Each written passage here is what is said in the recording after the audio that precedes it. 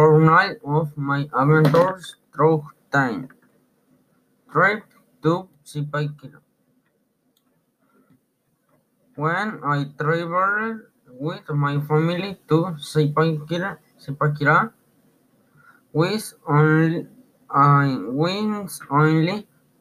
and 9 years old, we made the trip by bus. I I remember it was a cool climate and very green landscapes and Zipaquirá. We went to the salt mine. It is a very beautiful and larger place. In that place there are sculptures and they sell and these crafts. There are also games. My sister and I had a lot of fun. My parents bought my sister and me some gloves because it was very cold.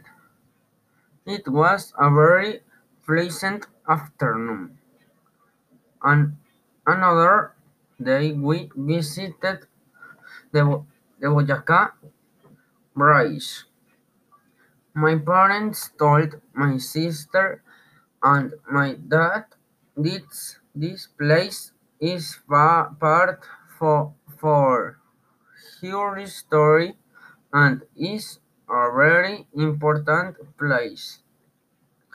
They were happy to be, be there and it is a place with many trees, monuments and also flags. It was very nice to be there.